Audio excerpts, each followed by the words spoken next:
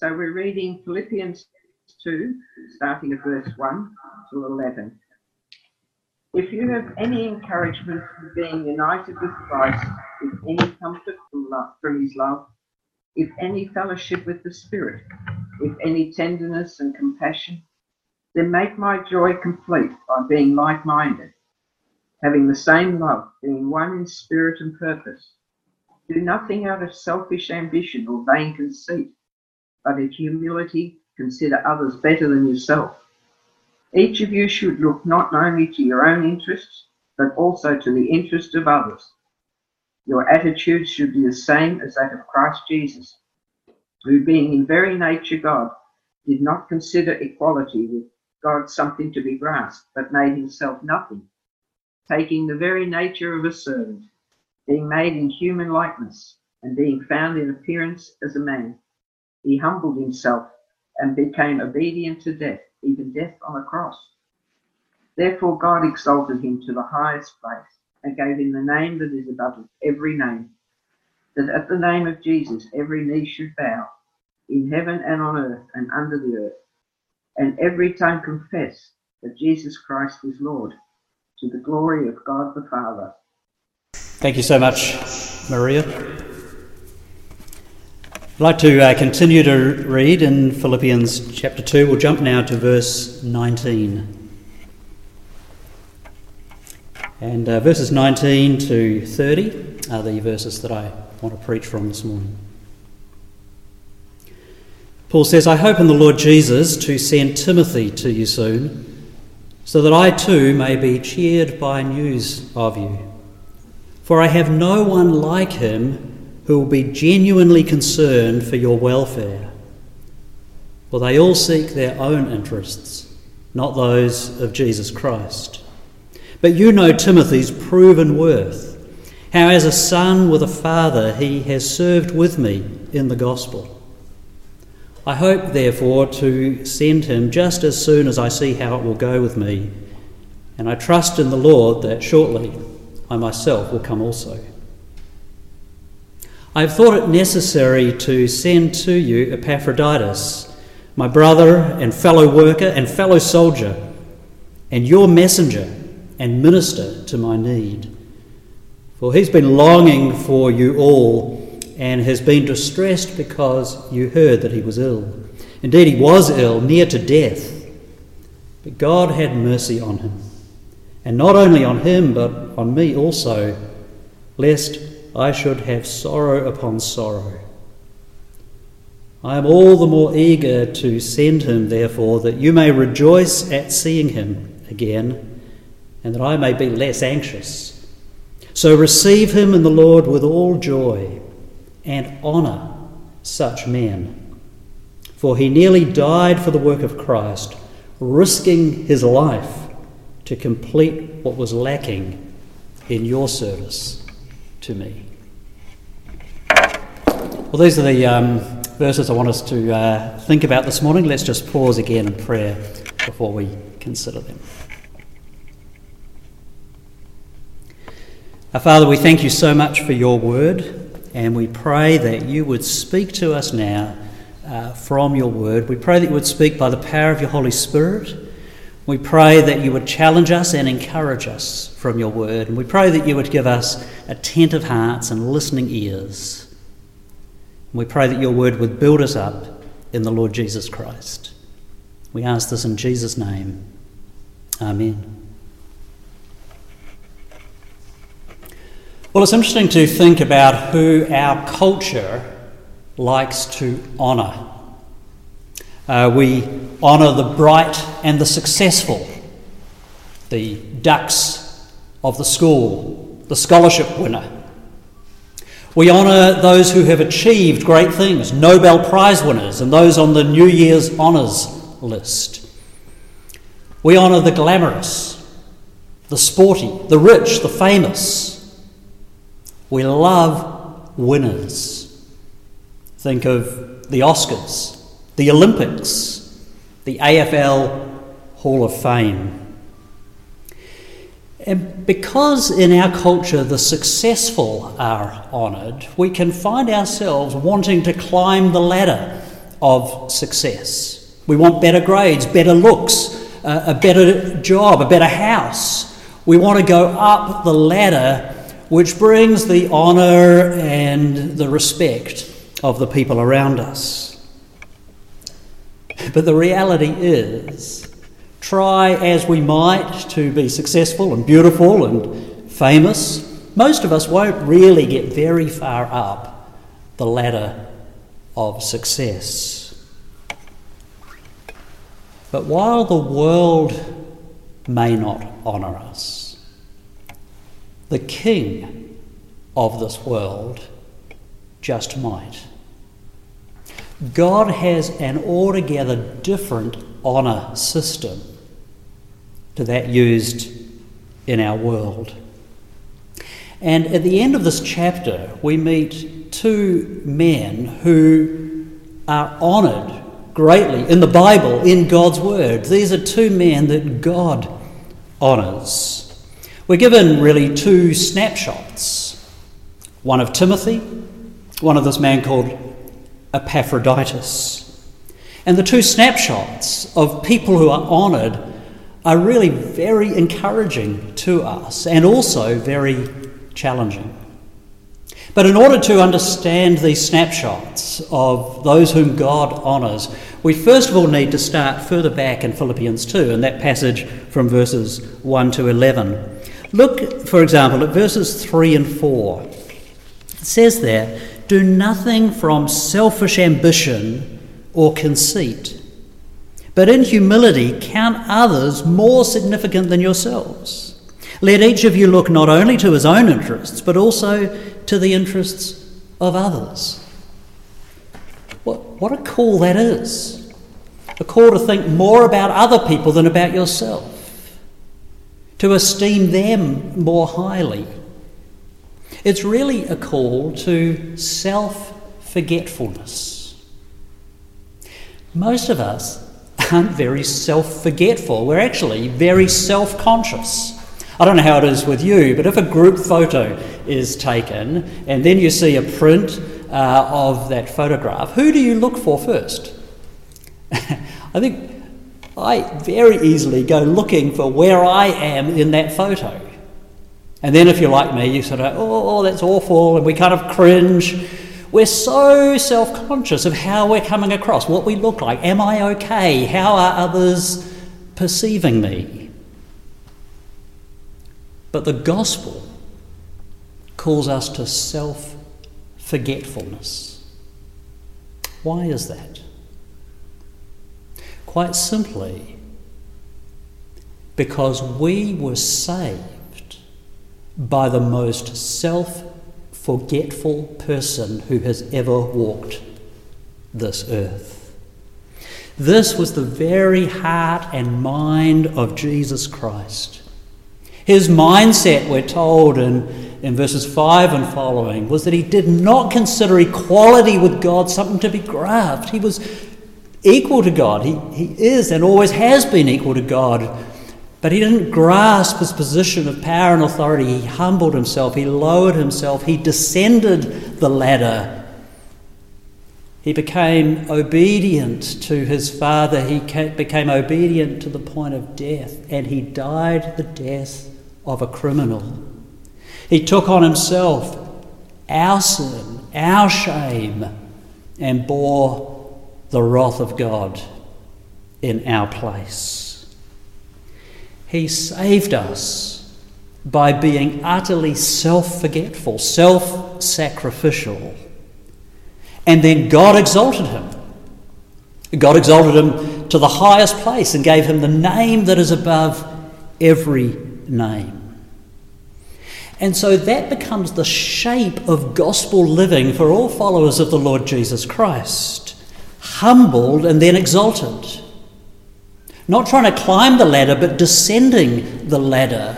And God lifting up the lowly. We are called to have that mindset. Look at verse 5. Have this mind among yourselves, which is yours in Christ Jesus. As we're united with Christ, this becomes the heart attitude of followers of Jesus Christ. So, at the end of Philippians chapter 2, we now have snapshots of two men who were self-forgetful and two men whom God honoured. They're actually two quite different pictures. One is a picture of godly concern, and the other is a picture of honourable risk. I want us to look at those two pictures now. First of all, the picture of godly concern. Paul wanted to send Timothy to the Philippian church. He would actually love to have gone himself, but he is in prison. He is unable to go. He hopes he'll be able to go soon. But for now, he'll send Timothy. Why Timothy? Well, one thing made him a standout candidate, and it's there in verse 20. I have no one like him who will be genuinely concerned for your welfare, for they all seek their own interests, not those of Jesus Christ. Timothy is a standout because he is so concerned for other people. In a selfish world, that was a standout performance. The word that Paul uses here is really quite fascinating.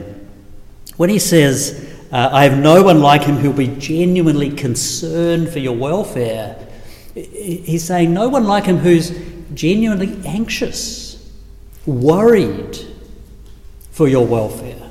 There are other places in the scriptures where Jesus teaches us not to be anxious, not to worry. We're not to worry about food and drink and clothing. We're not really to worry about our health and our life. We're to trust God in those things. But there are things we should be, if you like, worried about, deeply concerned and burdened about. We should be concerned, if you like, anxious, worried about other people and about the church of the Lord Jesus Christ.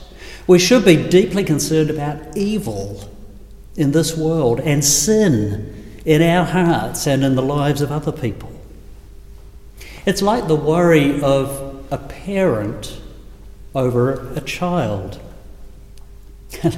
Let's say your kid is making some bad choices in life. They're getting into some dodgy stuff. They're off the tracks, and how do you feel about that as a parent? You are deeply concerned. You are burdened, if you like. You are anxious about where they are at. That's not sin.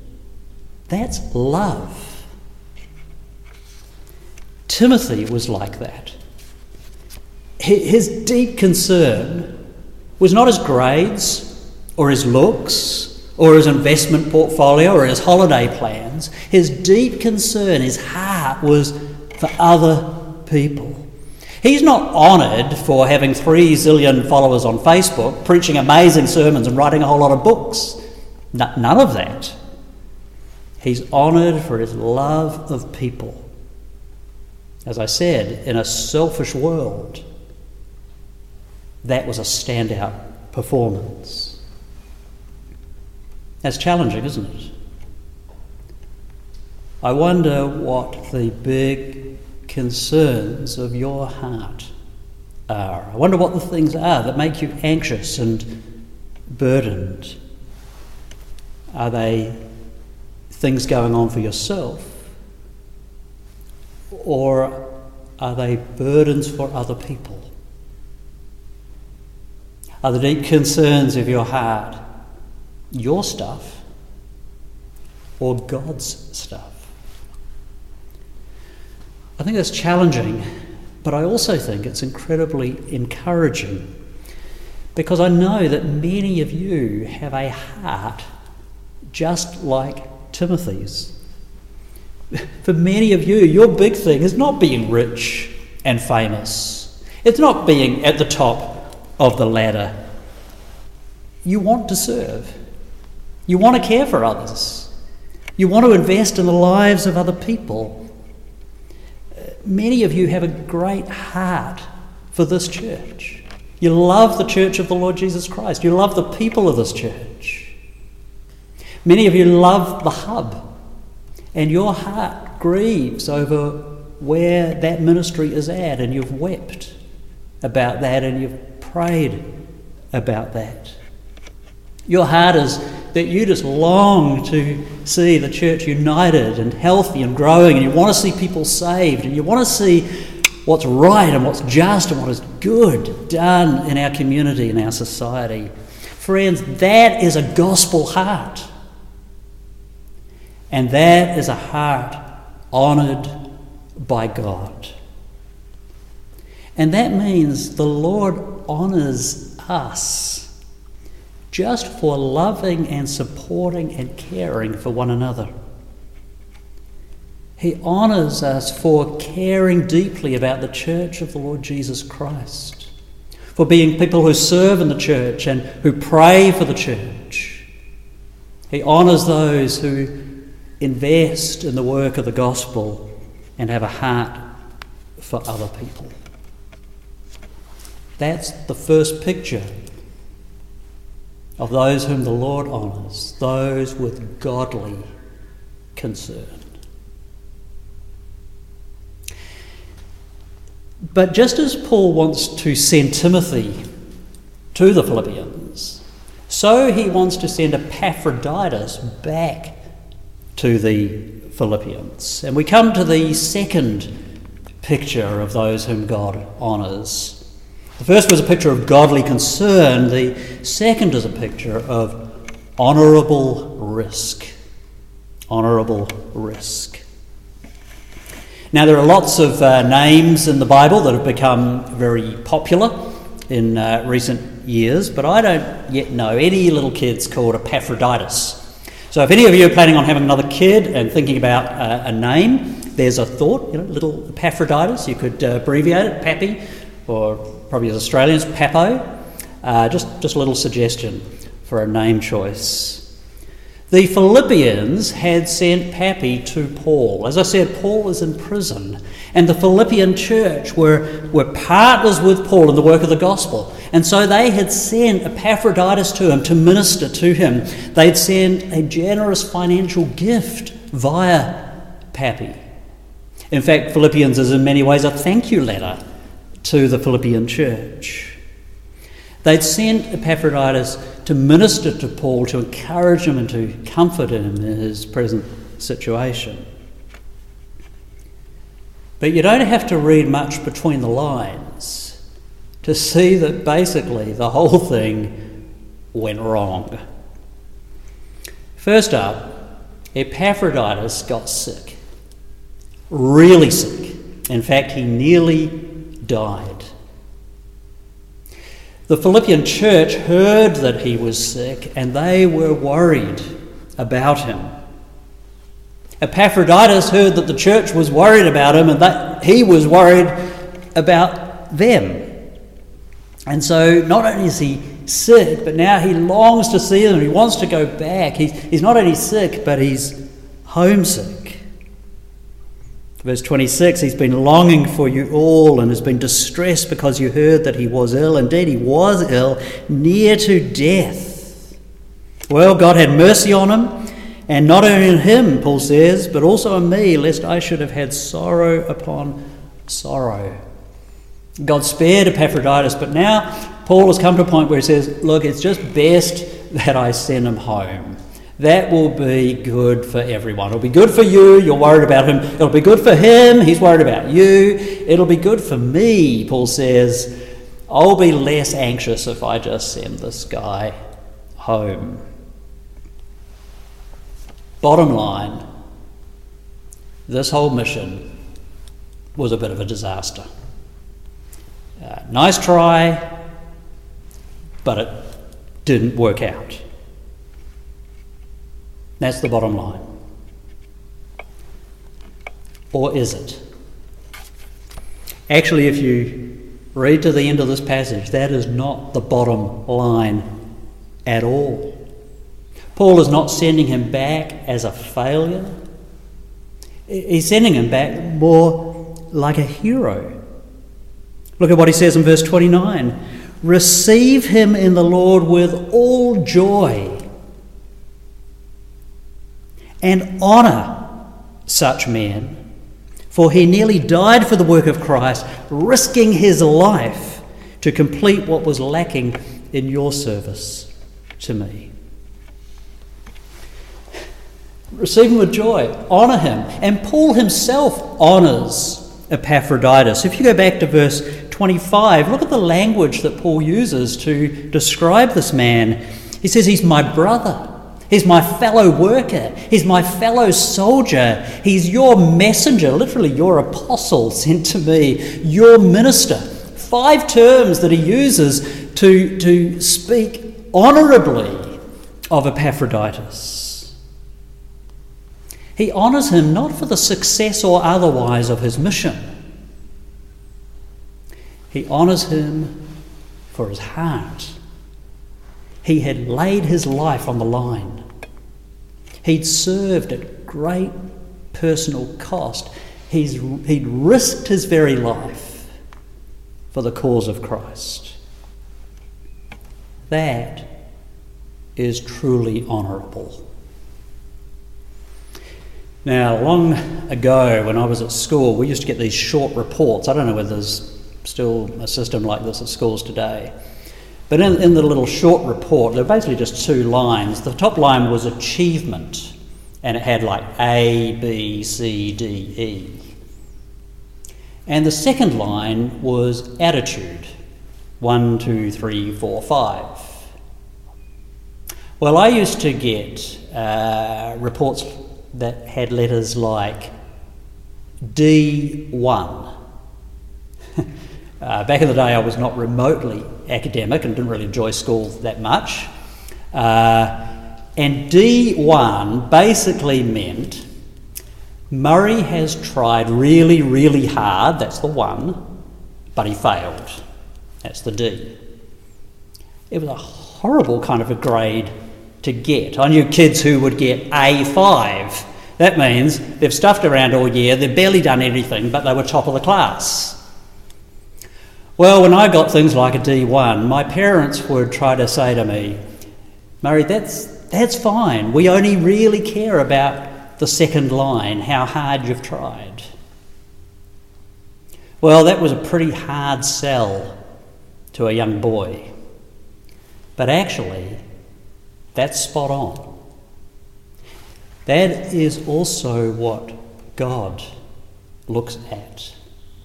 Our world keeps looking at what we've achieved. They're really only interested in the top line. They're really only interested in us if it's an A. And yet God here honours someone who's given it their all, laid their life on the line, tried their very best, taken risks for the sake of the gospel. That's challenging. That's challenging because it says we actually need to take gospel risks and lay it on the line for the cause of Christ. I think too easily we can play it safe in the Christian life. We avoid risk because we actually will only take on what we think will succeed. We'll only take something on if we're pretty sure it'll be an A or maybe a B in achievement. So we avoid sharing our faith because it might not go well. We avoid taking on a role at church or in a ministry because maybe we won't succeed. We avoid planting a church because it might not work out. But Paul maps here a different paradigm, one modelled on the life of Jesus Christ.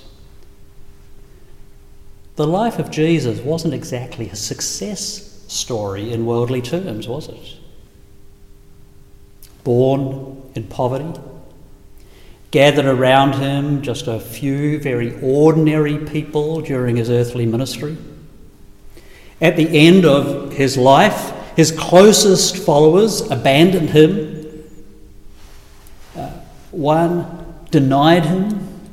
Another betrayed him. He was handed over to the Romans. He was killed as a criminal. But God honoured him.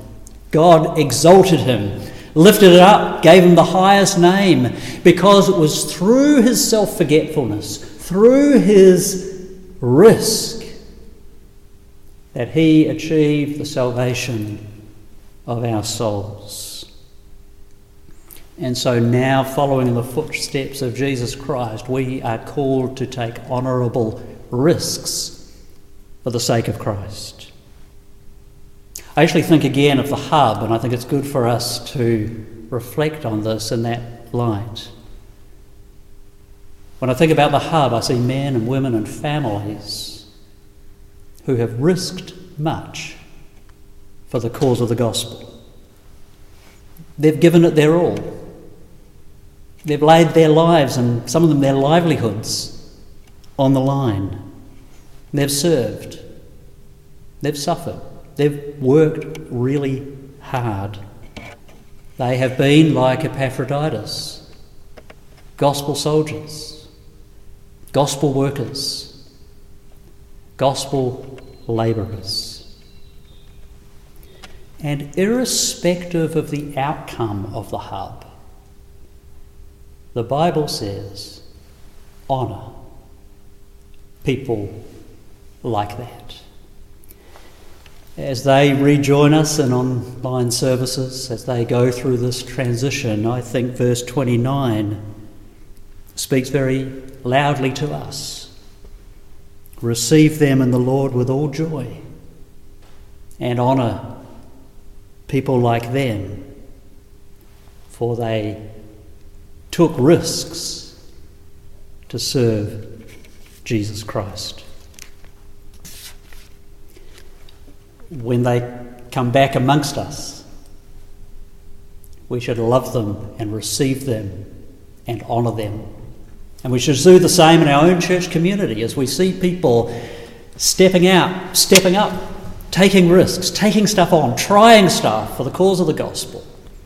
We ought to rejoice in that, irrespective of how it works out, and honour those who have such a heart for Jesus Christ, they're prepared to put things on the line for him. And it's interesting, isn't it? Our culture does actually honour that. Last week, our nation still found a way of honouring the Anzacs. Quite beautiful, really, wasn't it? At the end of driveways, little gatherings of people up at 5:30 in the morning in the dark, candles and people streaming services and trumpets blowing. Why? Because we recognise that there's actually nothing more honourable than laying down your life for another. In our most sober moments, we realise that an unnamed soldier is more of a hero than an Oscar winner. So here are the two pictures at the end of this chapter: godly concern and honourable risk. And both pictures reflect the person of greatest honour. They're really just faint reflections of Jesus Christ himself. His godly, truly godly concern saw him come into our world for our sake, taking such an interest in our lives that he forsook his own. He came to be the friend of sinners. What godly concern that is. And his most honourable risk was not merely to put his life on the line, but to lay down his life, a sacrifice for sinners. And now, exalted to the highest place, given the name that is above every name, Now it is as we bow before him that he will work in our hearts his own mindset, his own heart attitude. We'll grow in godly concern and in honourable risk-taking as we dwell on Jesus Christ, as we look to him, as we delight in what he has done for us. We'll grow in this mindset as we humble ourselves before him. It's as we look to his love and his grace. It's as we humble ourselves and cast ourselves on him. It's as we honour him that he will work in our hearts more godly concern, more gospel risk-taking. The more we love our Saviour, the more we will learn from him to live the kind of lives that God honours. Well, let's join together in prayer. Shall we pray?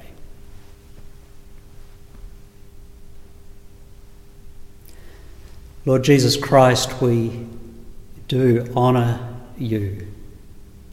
Raised to the highest place, given the name above every name, you are Lord. You are King.